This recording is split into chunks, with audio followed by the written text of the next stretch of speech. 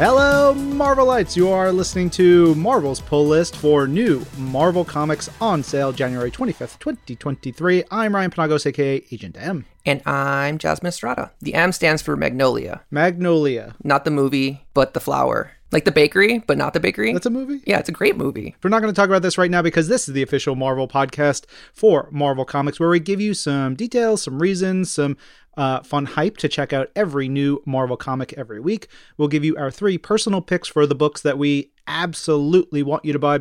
We'll also tell you a bit about every issue coming out this week that aren't our picks. We'll pick a favorite non-spoilery reason for you to check out each issue, and we're going to give an award to those reasons. We're going to pull that award from a quote in one of this week's comics. We'll talk all about that in a little bit. Plus, we'll run through the new Infinity comics hitting Marvel Unlimited, some highlights from the issues that are new to Marvel Unlimited this week, and some of our picks for collections on sale this week. And on top of that, oh my God, there's so much on the show. We're joined by a guest for a reading club focused on some comics you can read in Marvel Unlimited. Jasmine, who are we talking to? We are going to be talking to Emily Kim about Astonishing X-Men Unstoppable, one of my favorite X-Men stories of all time. Easily the best Kitty Pryde story of all time. It covers Astonishing X-Men issue 19 through 24 and giant size Astonishing X-Men number 1. Yeah. Well, let's get hyped up with our picks for the week. I'm going to kick things off with Amazing Spider-Man number 18. And we debated this as we were figuring out our picks of the week, because we've picked Amazing Spider-Man during Dark Web almost every issue, if not every issue. It's just so good. I can't help it. It's so good.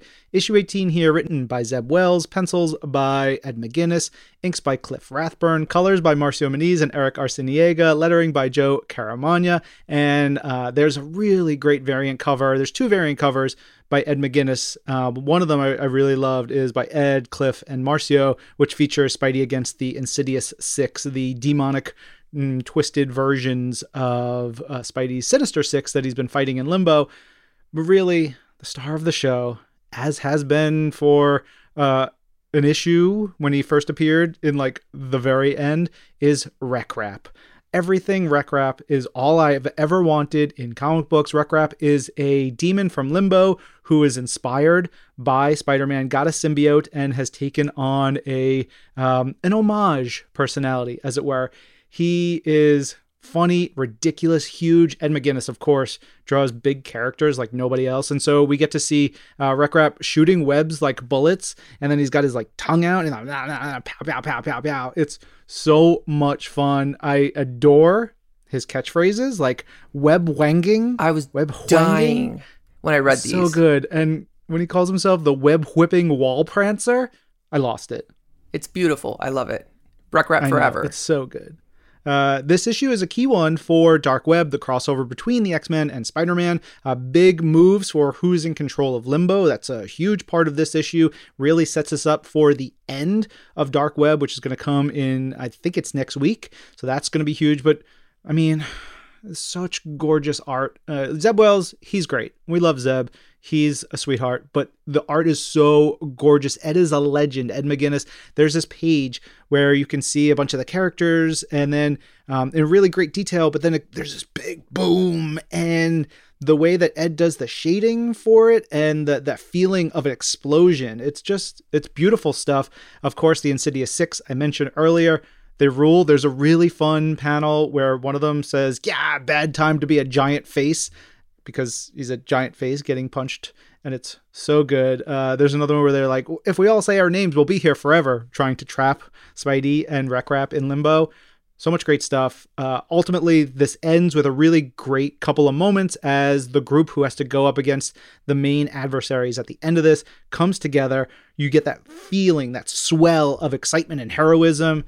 Hell of a story. So good, so good. And I know we talked about how we had to narrow it down and we decided to keep Amazing Spider-Man in our picks of the week, but I only allowed it because I had to go with my next pick of the week, Exterminators, issue number 5. It's written by Leo Williams, art by Carlos Gomez, colors by Brian Valenza, and letters by VC's Travis Lanham. And I think I picked all 5 issues of the series just because it is so good. Leia just continues to wow us with these stories, as well as Carlos Gomez is like, you can see the love that he has for these characters in this book because he just draws them with such like care and just I've never seen better acting in like facial like acting in a comic than in this book, just because you like, I mean, we've heard Leia tell us like how much Carlos has like fallen in love with Dazzler, and you can see it in this, like everything from the poses that she makes to the like the strikes that she makes. The like at one point she like nearly like curb stomps someone with a roller skate, which is insane, but like it looks so good. I adore this series. It's the last issue of this mini series, and it could not be a more perfect ending for this book. It is our 4 girls, Boom Boom, Dazzler, Wolverine, and Jubilee, just going out with the bang, to put it lightly, and they do not hold back. Everything from what they say to what they wear to like, I mean, like, except for Wolverine, because she never wears cute outfits, but like everything from the costuming. She would have. That's the best part. She's like, nobody told me we were wearing cute outfits. It's great. But they like are literally going against the Collector in this book. Like Jubilee is one-on-one taking on the Collector, which is just outstanding. And the thing that she does to absolutely like, break him is crazy. And the result that leaves her pretty much naked and bald is just so funny. And like I don't, there's so many things I want to talk about, but I can't because there's so many gags and spoilers here. But I like could not get more hyped about the fact that this book ends with the Exterminators will return. We don't know when, we don't know where, but they are coming back. I cannot be more excited. Definitely pick this up. Pick up this collection once it hits, like becomes a trade paperback. We need more of this because we haven't had a book like this in a long time at Marvel, and we need more. All right, on to Sins of Sinister #1. This is a big one because it's the kickoff of an event within the X books, Sins of Sinister #1. There's a really great cover. I know I'm spotlighting some cool covers that I want people to check out. I know we got a lot of listeners who are variant heads. There's one that is an homage to Strikeforce Morituri, which, Jasmine, did we do that on the show? We haven't done it yet. Oh, Strikeforce Morituri is so good. It's a kind of forgotten classic from back in the day, but it's a variant by Joshua Cassara and Frank Martin, and I immediately was like, I love this variant. Sins of Sinister is wild. It is really coming immediately off of what had happened in, I think it was last week's Immortal X-Men, where we saw that Charles Xavier was not exactly the Charles Xavier we were expecting. So this issue, everything is sinister. There's basically Sinister has a plan to take over all of reality, all of Earth, all of everything, and he's been using the clones of Moira McTaggart with her mutant power to reset time as his like way to go back. And so he's like been doing this and doing this and doing this. So this is the culmination of all of his plans. It's delightfully horrifying. In all my favorite, what if stories, I want to see everyone dead. I want nightmares. I want sadness. I want all that stuff. And this is, in some ways, what if Mr. Sinister took over the planet? But at the same time, you are in reality. It's not a what if. It is not an alternate reality. This is what's going on. And so we get this great montage. There's a whole bunch of incredible artists that come in for the some like guest pages. There's a montage here in which we get to see all the terrible, terrible things that Sinister, his plans are enacting. So it's like there's a moment where they shoot a tiny sized Juggernaut bullet through Thanos' brain to kill him. Insane. There we get to see the end of Wanda Maximoff. Broke my heart, which is crazy because like this story reminds me a lot of House of M. And when we get that panel or when we get that page, it's just like, yeah, we know. And we're going to eliminate this right now so that it can't defeat us later. Yeah. There's some really wild stuff that happens throughout this. We get to see Namor killing Doom, the Iraqi versus Eternals, all kinds of cool stuff. There's a callback to the X-Men Fantastic Four story that happened right at the beginning of the Krakoan era. So this is also a reminder that nothing is forgotten from House of X, Powers of 10. All of it is coming together here. There's a great moment with Storm where because she's Storm, because she's the best, is not having any of this nonsense. And she is fierce and terrifying, and she calls Sinister an abomination. And he has a great line where he's like, you say that if it's a bad thing. It's so wonderful. Of course, this is written by Kieran Gillen with art by Lucas Wernack. The montage, the guest artists include Jeffrey Shaw, Marco Cacchetto, Juan Jose Reap, David Baldian, Travel Foreman, Carlos Gomez, Federico Vicentini, David Lopez, Josh Cassara, and Stefano Caselli. Like, that is amazing. This book is packed to the gills. You know what would only make it better, Jasmine? What? If Sugarman was in it. And guess what? Sugarman makes an appearance. He does. He makes an appearance. The minute I saw it, I was just like, oh, Ryan's going to be so happy. Like, I was so happy. Oh, man. The other cool thing about all of this is how the event will be structured. So this is the first part. And this covers like the first 5 years of Sinister's reign, where the sort of age of Sinister, if you will. But then the next 3 issues are set during year 10. The next 3 issues after that set through year 100. The next 4 issues wrapping up the story are year 1000. So we're getting a wild view of what this all will mean and how it will affect the Marvel Universe going forward. But that's all we have for our picks of the week, Ryan. We have to move on to all the fabulous fresh floppies this week. Are you ready to talk about our awards, though? I am. What was last week's award? All right, last week's award was the My Therapist Was Proud of Me, which came from Wasp #1, which, by the way, Ryan, I managed to get my Russell Dauterman variant cover. Ooh, you got it. Because I had to. There's so many Wasps on here. It's beautiful, beautiful work.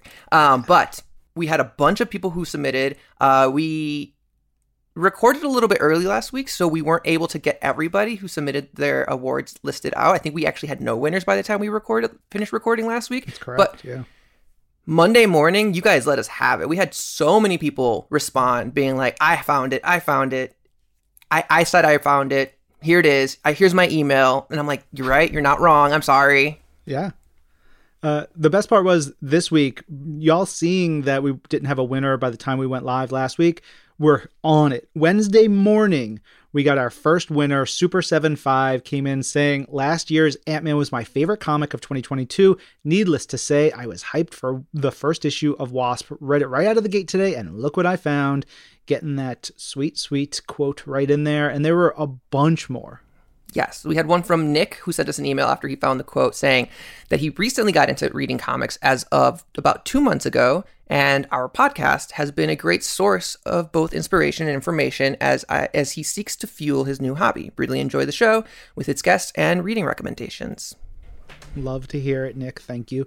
And we got a great email from Surin. Surin says, so I'm from Sri Lanka, and I love reading comics, and I recently found your podcast. Love it. Makes me want to read everything that y'all talk about. I was so excited that I found the award for this week in the first issue that I started reading, Wasp #1. It was a good read, and I want to know where the story goes. Love the dynamics with Janet and Nadia. And hope I'll get a shout out. I want to make my wife hear it.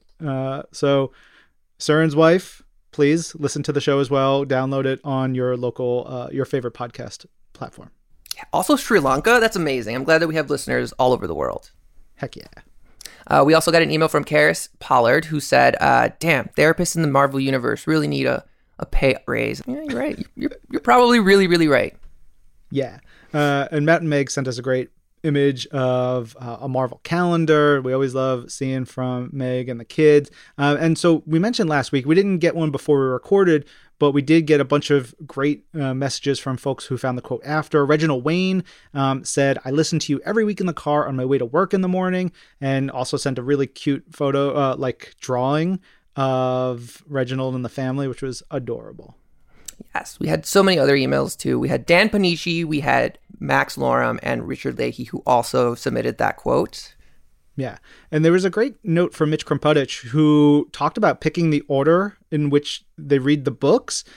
Mitch says, lately I've been rolling a D20 to decide which book to read next, and it just so happens that Moon Knight was the last thing I read before I went over to pick up my new books for this week. It's probably my favorite ongoing at the moment, so I saved the best for last. I may be emailing again very soon, depending on if the dice are kind to me.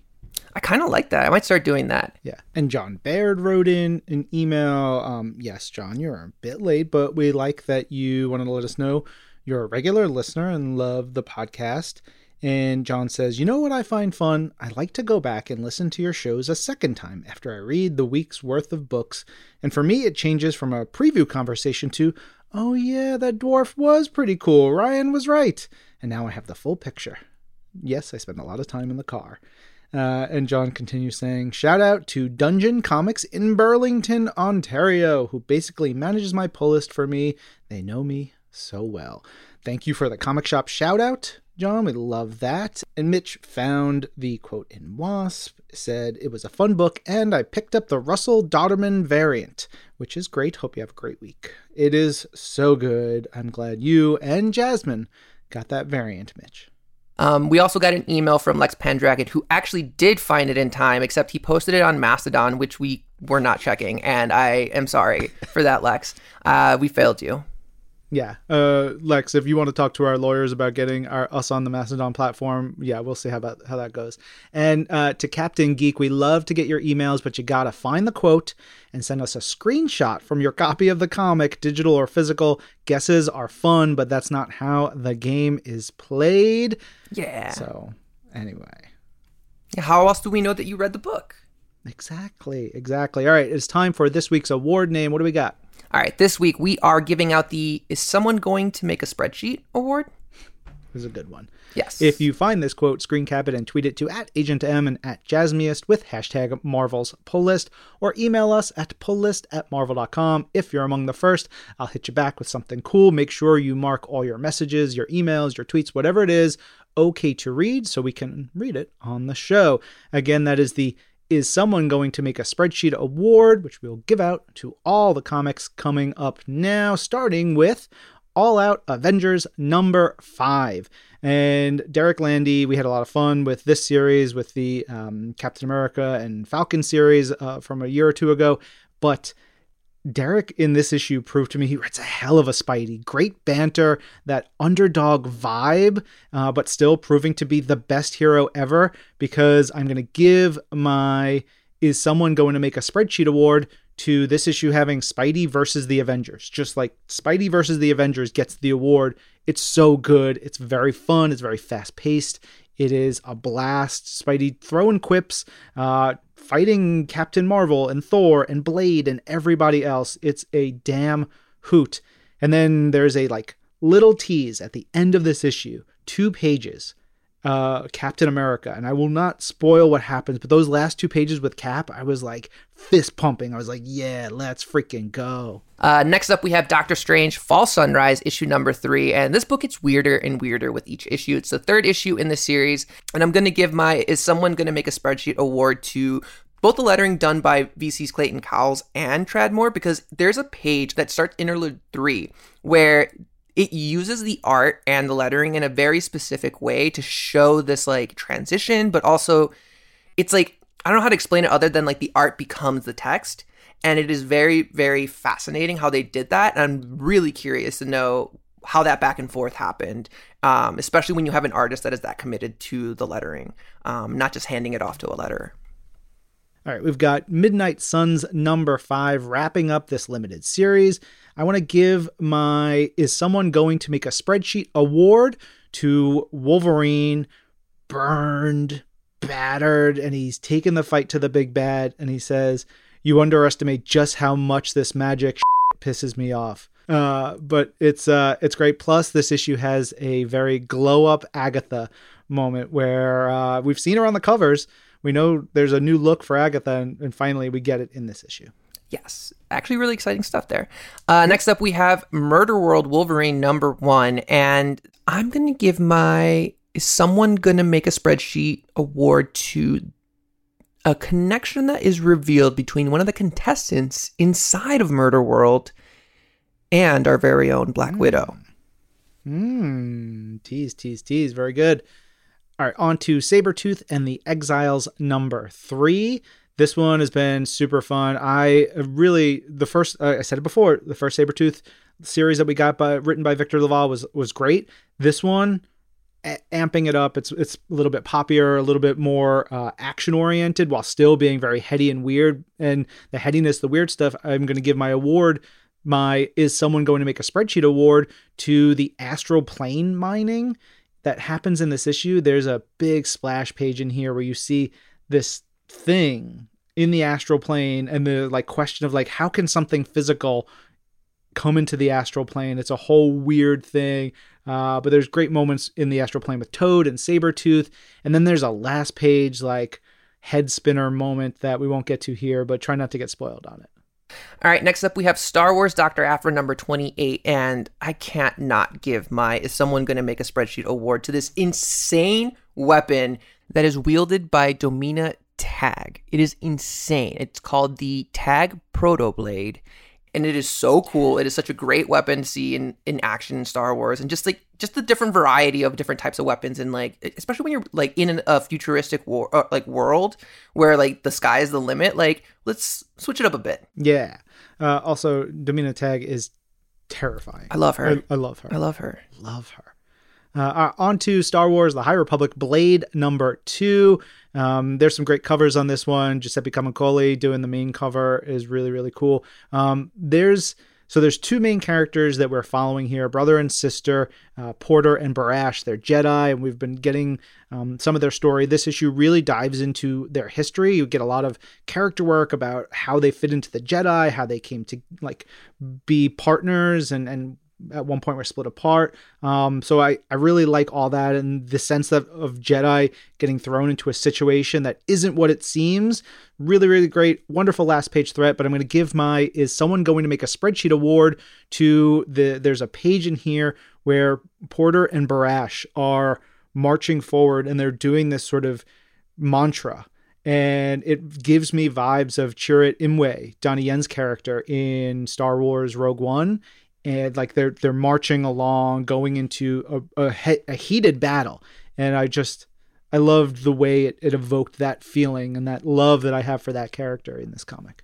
Next up, we have Star Wars Yoda number 3. And I'm giving my Is Someone Gonna Make a Spreadsheet award to Yoda's commitment. Not to his like spiritual practice, but to mastering an instrument that was built by the aliens that he's protecting here on this planet. A musical instrument called the Tarati. And there's a time jump in this issue, spoiler alert. But in that time jump, he returns to the planet only just to show off. Be like, look, I figured it out. I've learned how to play this instrument. And he's just like hanging out, just doot, doot, doot, doot. I'm imagining it sounds like a video game type, like beeps and boops. I don't know what it actually sounds like, but that's what it sounds like in my head. Also, there's a moment in the issue in Star Wars Yoda number 3 where a character blows raspberries at Yoda. Cracked me up, and it made me think that I don't imagine anyone blowing raspberries at Yoda previously, but this, probably like inspired him to be that like silly little weirdo at the beginning when he's like first meets Luke and he's bashing R2. That's the vibe I got from this one. It was really good. Last new book of the week, and nearly one of my picks. I loved it, is Thor number 30. We talk about this artist a lot, Maria Wolf, and every time she does a variant cover, it blows my freaking face off. There's one this week. It's an extreme variant, so it's supposed to be like 90s, but it's giving me 70s London punk rock Thor vibes, and I absolutely love it. It's so good. Maria Wolf can do no wrong in my eyes, but this issue is packed full of wild stuff. You've got Thor's grandfather Bor battling Thanos. You've got them fight. You've got Draugrs, which are Norse zombies. You've got all kinds of stuff there to talk about, like aim for their heads. I want to give my Is Someone Going to Make a Spreadsheet award to a 2-page spread in which Thor and Runa are battling these Draugr, and you're just seeing the violence and the horror and the nightmare of it all, but it's also like they're deep in the thrill of the battle. On top of Corvus Glaive has stolen Thor's sister, Lausa. There's a moment where there's like a bleed, and then Thor says, "You first," and it's just like metal. It's really freaking awesome. Also Lightning Wolves. All you need to know, Lightning Wolves, Torrin Grunbeck, I know you're listening. Great freaking work. Love, love, love it. Also, I'm going to give my award to the Flying Goldfish in this, because the use of like what they signify and what they are and how they are presented in like the mortal realm is such a cool like concept. So yeah, I love that. Delightful. That's all we have for the fabulous fresh floppies from this week. But we have a bunch of collections hitting shelves at your local comic shop as well. A couple that I wanted to highlight. We have Demon Days, not the Treasury edition, but the full trade paperback edition. We have Elektra Black, White, and Blood. We have Iron Cat, which is a full collection of that 5-issue mini. And then Strange Academy Year 1, which, how could you not pick up that book? Yeah. Also, we were talking about this the other day, Jasmine. The Kang, the Saga of the Once and Future Conqueror collection is a whole bunch of different stories from different comics, and it's probably a big, thick one. If you are curious about Kang and you want something in print to go check out, or even digitally, you can buy it on the Marvel Comics app. Kang, the Saga of the Once and Future Conqueror is really good as a Kang primer for everyone out there. Yes, it collects a bunch of classic Kang stories as well as some of the more recent stuff like Symbiote, Spider-Man, King in Black, which is like a great little mini series that features Kang and Spider-Man. Highly recommend that. And all those books you can read on Marvel Unlimited, where you could also check out the new Infinity Comics, the scrolling exclusive vertical comics we have. Lots of stories coming this week. X-Men Unlimited, new issues of Avengers Unlimited, Spider-Verse Unlimited, Marvel's Voices Superhero Adventures with Reptile. We've got Avengers Electric Rain. We've got a Who Is Kang Infinity comic. So again, if you're curious about Kang, go check it out on Marvel Unlimited. Love Unlimited, and a new launch coming real soon, Devil Dinosaur Infinity Comic #1. I'm slowly realizing that we're getting all of these small Infinity comics based on all these different pets, and I feel like it's only going in one direction. So fingers crossed. Pet Avenger Cinematic Universe, please. Please. Also new to Marvel Unlimited this week, a whole bunch of issues, Avengers 61. We've got the first issue of Deadly Neighborhood Spider-Man, which is really cool, really wild. Juan Ferreira art will blow your mind if you've not been reading it. New issue of Thor, Star Wars Darth Vader, Predator, Moon Knight, and much, much more. Check all that out on Marvel Unlimited. And then, of course, now you should also be reading on Marvel Unlimited our Reading Club selection. Jasmine, once again, what do we got? Yes, we are going to be talking about Astonishing X-Men Unstoppable. That is Astonishing X-Men issues 19 through 24 and Giant Size Astonishing X-Men #1 with the writer of Tiger Division, Silk, and the upcoming Spider-Gwen Shadow Clones, Emily Kim. Woo. Definitely make sure you read all those other books as well, but I cannot wait to talk about this book with her. It's my favorite. Hell yeah, let's get into it.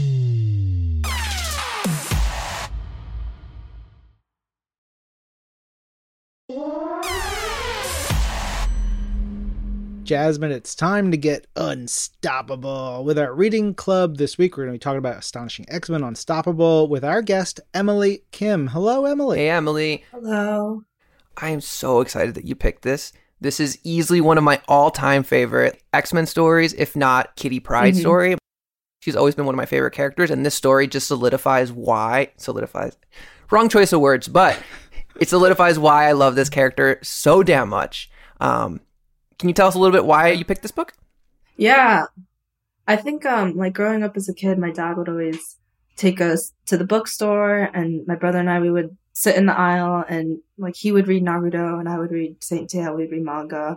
And then another day he would take us to the comic book store, and while he was browsing, my brother and I, we would pick up just an issue and read it one-on-one. So in my mind, there weren't extended runs of stories in comic books because I would just go read for 10 minutes and then leave. But this was really the first series, because my dad gave it to me to read, that I read that was extended. It was like long arcs. And so I think this was the first long, really, series that I read. And I was just blown away by the sophistication of the stories. And what I really, really loved is that it's an ensemble story. And the group will break up, and then you'll follow each different group and follow the different stories, and then see how they come back together. And you see how their emotional stories play at the same time that the action is going. Like, I love the conversation when Cyclops and Emma are in the ship, and they're talking about the relationship, but then they're also talking about the fight. Yeah. That was the first time that I realized, oh, you can have those things mirror each other and have them going at the same time, and then balance all these different characters while also having a big end of the world story at the same time. And so that, I think, this story just, I think, changed the way I saw comic books and made me realize that you could have really long stories in a similar way to like extended TV shows and novels and stuff like that. So that's why. And it also made me love Kitty Pryde so much, because I think prior to this, I didn't pick her out. This is what made me love her. I love all that. It's interesting because Jasmine and I, we read all the comics every week and we talk about them, and we've been really into your Silk and your Tiger Division, and having read, all the Tiger Division issues recently, and then reading this, I can very much see the influence Absolutely. this has in terms of dynamics and team, the vibrancy of the dialogue and the dynamics of the team, which is, I think, one of the reasons why I love Tiger Division so much. It's got feeling of this close-knit group of people who will bicker, who are weird and different, but all come together for whatever their goal is. And so, yeah, it's good. I'm glad you chose this. This is a lot of fun. Thank you. Yeah, I think that's another huge thing that I learned from this series, is that if you could take away all the characters and just read their dialogue, you could still tell who's saying it, just because the dialogue conveys their personalities. And I think that's really what I tried to keep in mind with Tiger Division, like writing their voices, so that if you didn't know who was saying it, if it was a dark room, you could still tell who it is. Can you describe what those voices sound like? Right now it's still early into Tiger Division, right? We're only in issue 3. And we've really been centering around Taiguchi, but we haven't really gotten a whole lot of time with the other characters. What do those voices sound like in your head? Yeah, I think with Ted, because he looks so intimidating and he is the leader, I wanted them all to be a little bit unexpected. So for him, I wanted him to actually be more on the goofy side. One of my favorite things about Silk and Spider-Gwen is that they're super cool and badass, but then their internal voices are actually kind of quirky and awkward. And I wanted Tay to have a little bit of that. And then for the general, the unexpected thing I felt would be if he's actually the big teddy bear, and instead of a big, scary, intimidating guy, he has sort of the teddy bear voice all the time, and he just wants the team to get along. In my head, I think I imagined his voice to have some different quality than that's human, something a little more ethereal or growly in it. And then for Gunner, I think it'd be fun if he was sassy and more just like a bro. And so I actually pictured him to have a fully human voice, not a super robotic voice. Okay. And then Lady Bright and Mr. Enigma are more akin to what they look like. Lady Bright's really witty and funny, and Mr. Enigma is more grizzled and sort of over it.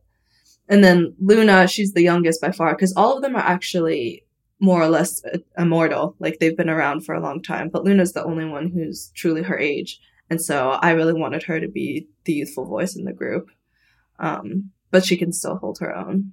So one of the things I think is interesting about Tiger Division, you kind of were handed a blank slate with some of these characters. Can you tell us a little bit about that experience? What was it? Was it presented to you? Was it an option? Did you seek those characters out? It seems so weird to me because we talk to so many creators who just, are working on Spider-Man or some type of character that's got so much history that they're okay, I know how to play these characters. I know how to move these parts. But this is something where you get to start from scratch. Is that intimidating? Yeah, it was a little intimidating, but also really exciting. I think that's what drew me to it. Lindsay, my editor, she was the one who brought the characters to me that Jed McKay created. And she was I wanted to do this book for a while. And we'd already done Silk together, so we worked really well together. So then she asked me if I was interested in these characters, and I read all their appearances. And like you said, I realized that there really wasn't much. The whole team had appeared, I think, in one issue, and then Tay, I think, had appeared in one more. But it was really a blank slate besides those few appearances. So it was up to me. And I thought that was really exciting, especially since I said, because of X-Men, I love team books.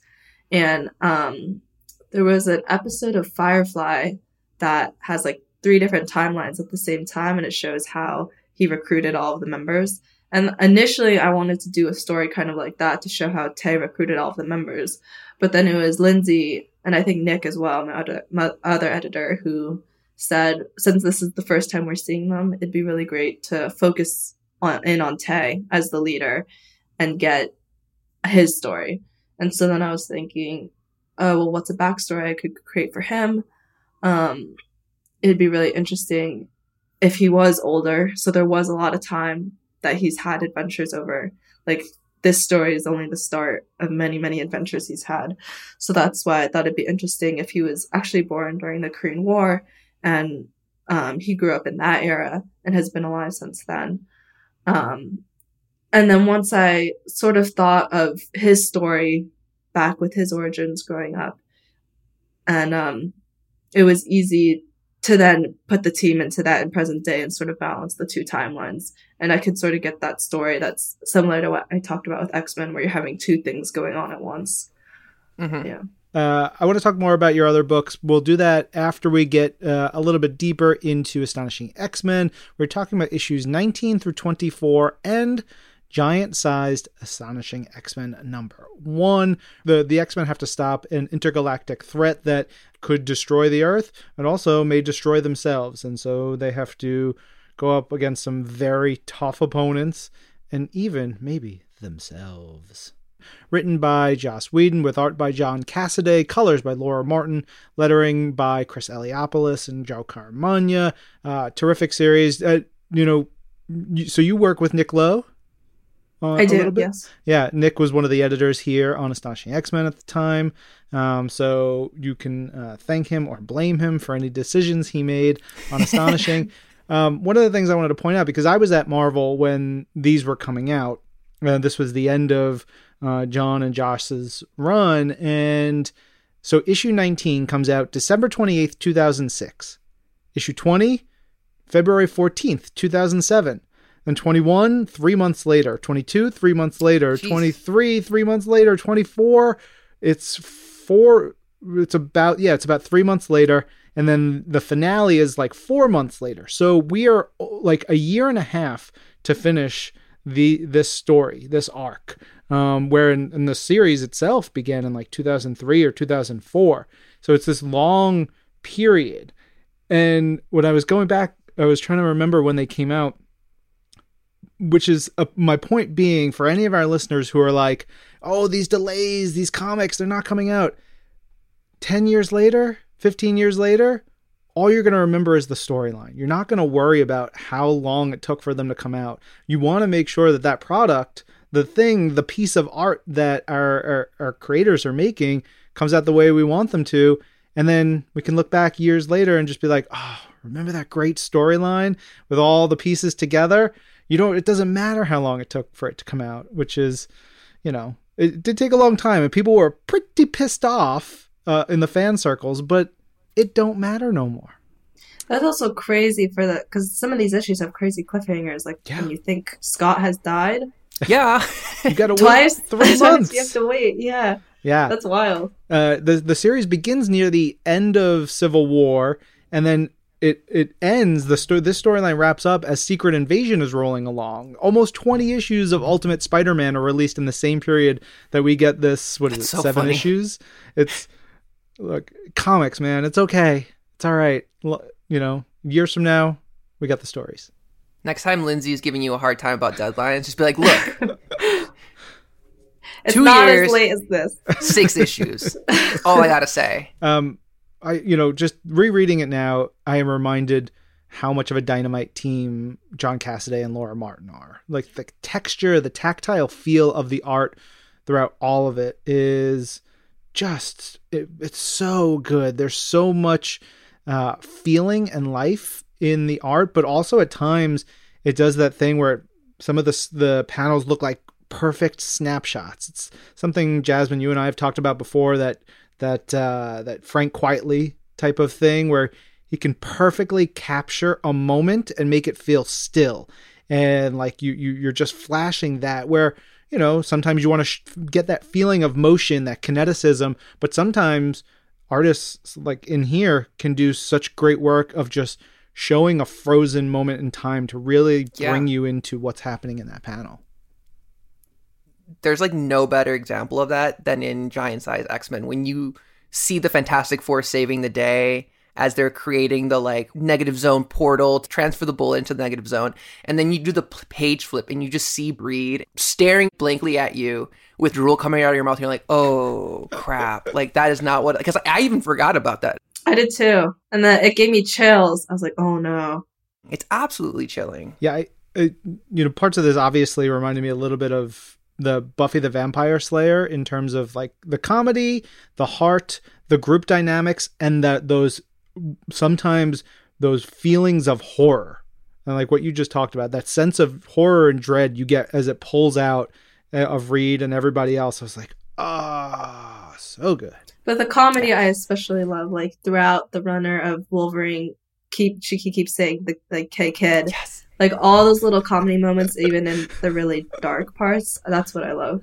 Yeah, talking about Wolverine and Sako armor, Wolverine has this history of mentoring the younger set of mutants, whether it was Kitty when she first joined or Jubilee when she first joined, and then you have Armor in here, and there's that connection. And Wolverine, for all his faults, is like the best dad. He's like gruff bad dad that I absolutely love. He like very clearly cares about everyone, but he has his own way of sort of like tough love, getting him into things. When his skin is all burned off in the scene you were talking about, Jasmine, when Armor picks her name, he's still like, he is literally like smoking and sizzling and his body is healing itself. He's still teaching and guiding her in a really great way. Yeah. Another note with the art, one of the things that I found really fascinating was the way that like Abigail Brand takes her glasses off in this story, and like immediately you can see that she's got bags under her eyes, and like it's never mentioned, it's just there, and it just like gives you so much about the character. Like that was something that they didn't have to put in there, but they did, and it just immediately gives you all that like information about who this person is. But then later on when we see Scott, he's got a similar like bags under his eye like type thing again, like showing that he's tired, but you don't get that payoff until much later, and it's such a good payoff when you realize that he's been like holding it back this whole time. But can you imagine how exhausting that would be? Mm-hmm. I also don't like seeing Scott without glasses. It's gross. Thank you. Ew. Great fashion choices in this. Like the costumes look good. There's the redesigns for the characters that began at the beginning of the series come through again towards the end here. But even when Beast is just hanging out and he's in his 3-piece suit, cat style, and he's got the bow tie, I'm like, he looks fresh. I also love how Emma always looks so different to the rest of them. Yes. Her outfit's great. Like she never has just one outfit. She has multiple. Mm-hmm. There's a ton of great Emma lines throughout this run. She at one point, she says to Scott, if I'd known you were such a submissive, I'd have gone with an entirely different wardrobe, which cracked me up. There's a lot of those like sexy, funny, provocative lines that are thrown around this in all the best ways. I also love the part where you find out the conversation that they had wasn't really the conversation. They had the one in their heads, and it makes you just go, oh, let me go back and read what that originally was. That was so well done too. Like I forgot that happens, and returning to it, it's just like, it makes you want to go back to those old issues, reread it, and like revisualize it with the new context that's given to you. But even just like the lettering on it is done so well, because you see parts of the old balloons like in the background, and then the new bubbles kind of like overlaying them, and I'm like, that's such a cool way to do this, and to show like, we're going to replay the scene but in a new way. Like that's something that can be done in film or TV like real easily, but like to do it in a comic and then do it so well, I thought was such a cool achievement. Like I've never seen that anywhere else. It also I tried imagining speaking and then thinking something else in my head at the same time. I was like, it's so difficult. It hurts. I couldn't do that. It hurts my brain. This reference is, you two are such babies, so maybe there's a more modern reference, but the Sam and Diane of Beast and Brand is something I loved in this. Sam and Diane, for any of our listeners, is from Cheers, seminal television program. You could probably watch it on Netflix. But their will they, won't they vibe, and then the payoff to their bickering and their bantering is so good. And so, again, it's like very sexually charged and funny. It is delightful. Romance was another aspect that I was surprised is a big part of this book. Because, again, prior, I didn't think comic books could have such adult storylines and those real storylines like that. I mean, X-Men, that's part of the charm and the joy of X-Men, right? It is a soap opera.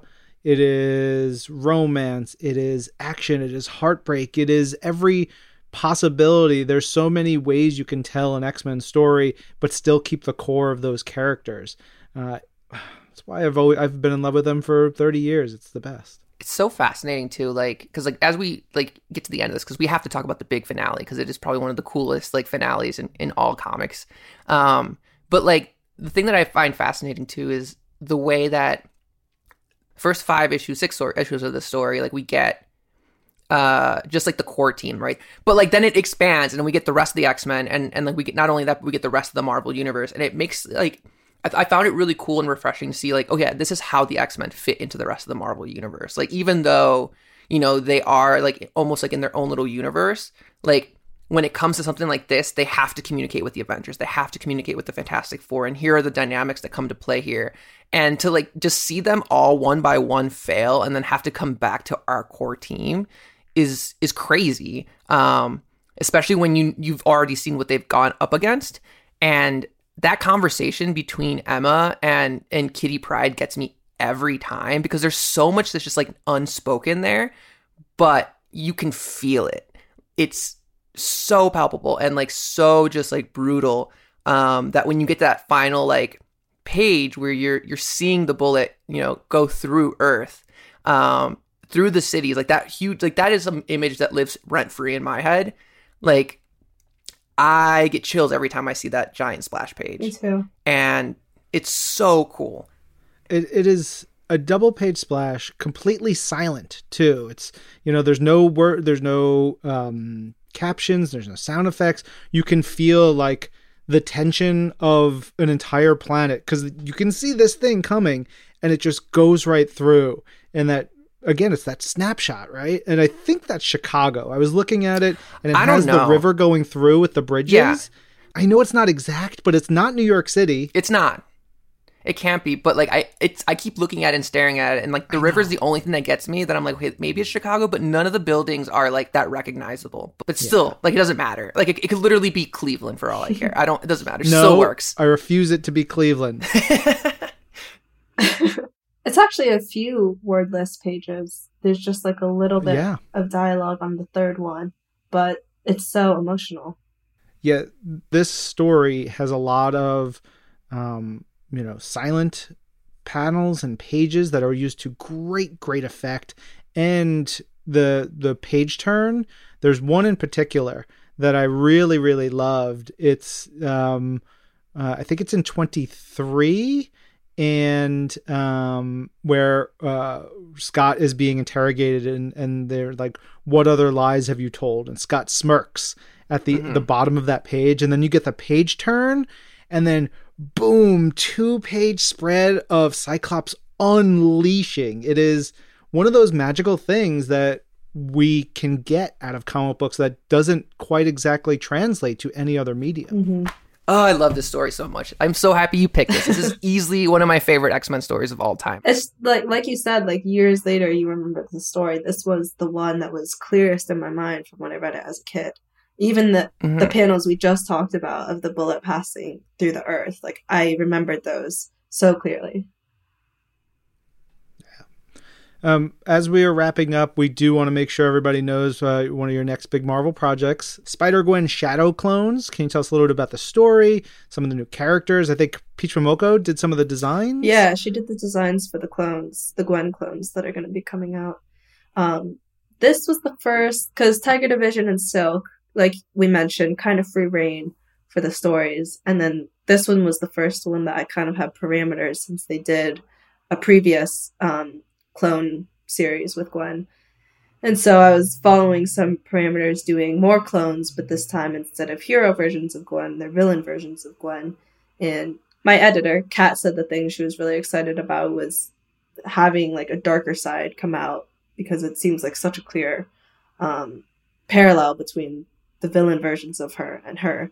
And as I was sort of going over her old issues, I could really see that she, in a lot of ways, sees herself as a villain. And so it would just be really easy to bring out those feelings through the series if she sees villain versions of herself. And I think it was Kat's idea to use specifically spider villains, like the Sinister Six. And so it was really fun finding a reason of why these clones might be in her world. And then the part that really drew me to the story and why I wanted to do it was because I realized Gwen, she has MJ in her life as a friend, but she really doesn't have a best friend. She's very much a loner, and she kind of accepts that she's a loner and kind of makes her peace with that all the time. And I really wanted her to have a deep bond with someone else other than her, like really the first best friend she might have ever had. And who better to do that with than a version of herself? Like, it's literally her, but just slightly different because it's with a bit of a villain. And maybe someone who doesn't mind that they're more of a villain. And so that's what really excited me about the story. And should be coming out soon. I love that. I'm so excited. We, like I said, like Tiger Division, if it hasn't been our pick of the week, it's been a book that we've like have constantly had up as like a potential pick of the week, because we already talked about like the team dynamics and that influence. But like to me, like reading those issues felt a lot more like, it feels a lot like this. Like, it's cool to see this influence here because I hadn't read it in a while, but also just like it reminds me of like the older Avengers titles where you get those beats. So you get those moments to really like get to meet these members, and like each issue or each story has a different, like it follows a different character, but you get those moments where it comes back together. And I love that. I can't wait to see what you're doing with Spider-Gwen in Shadow Clones. Are we going to get a Shadow Cat clone? I don't think so. Not this time. Dang it. A lot of requests here, Jazz. A lot of requests. Next time. I just want more Emily Kim stories is what I want. Thank you so much. That's so kind. Yeah. Thanks, Emily. Thank you. It's been great. Thank you so much.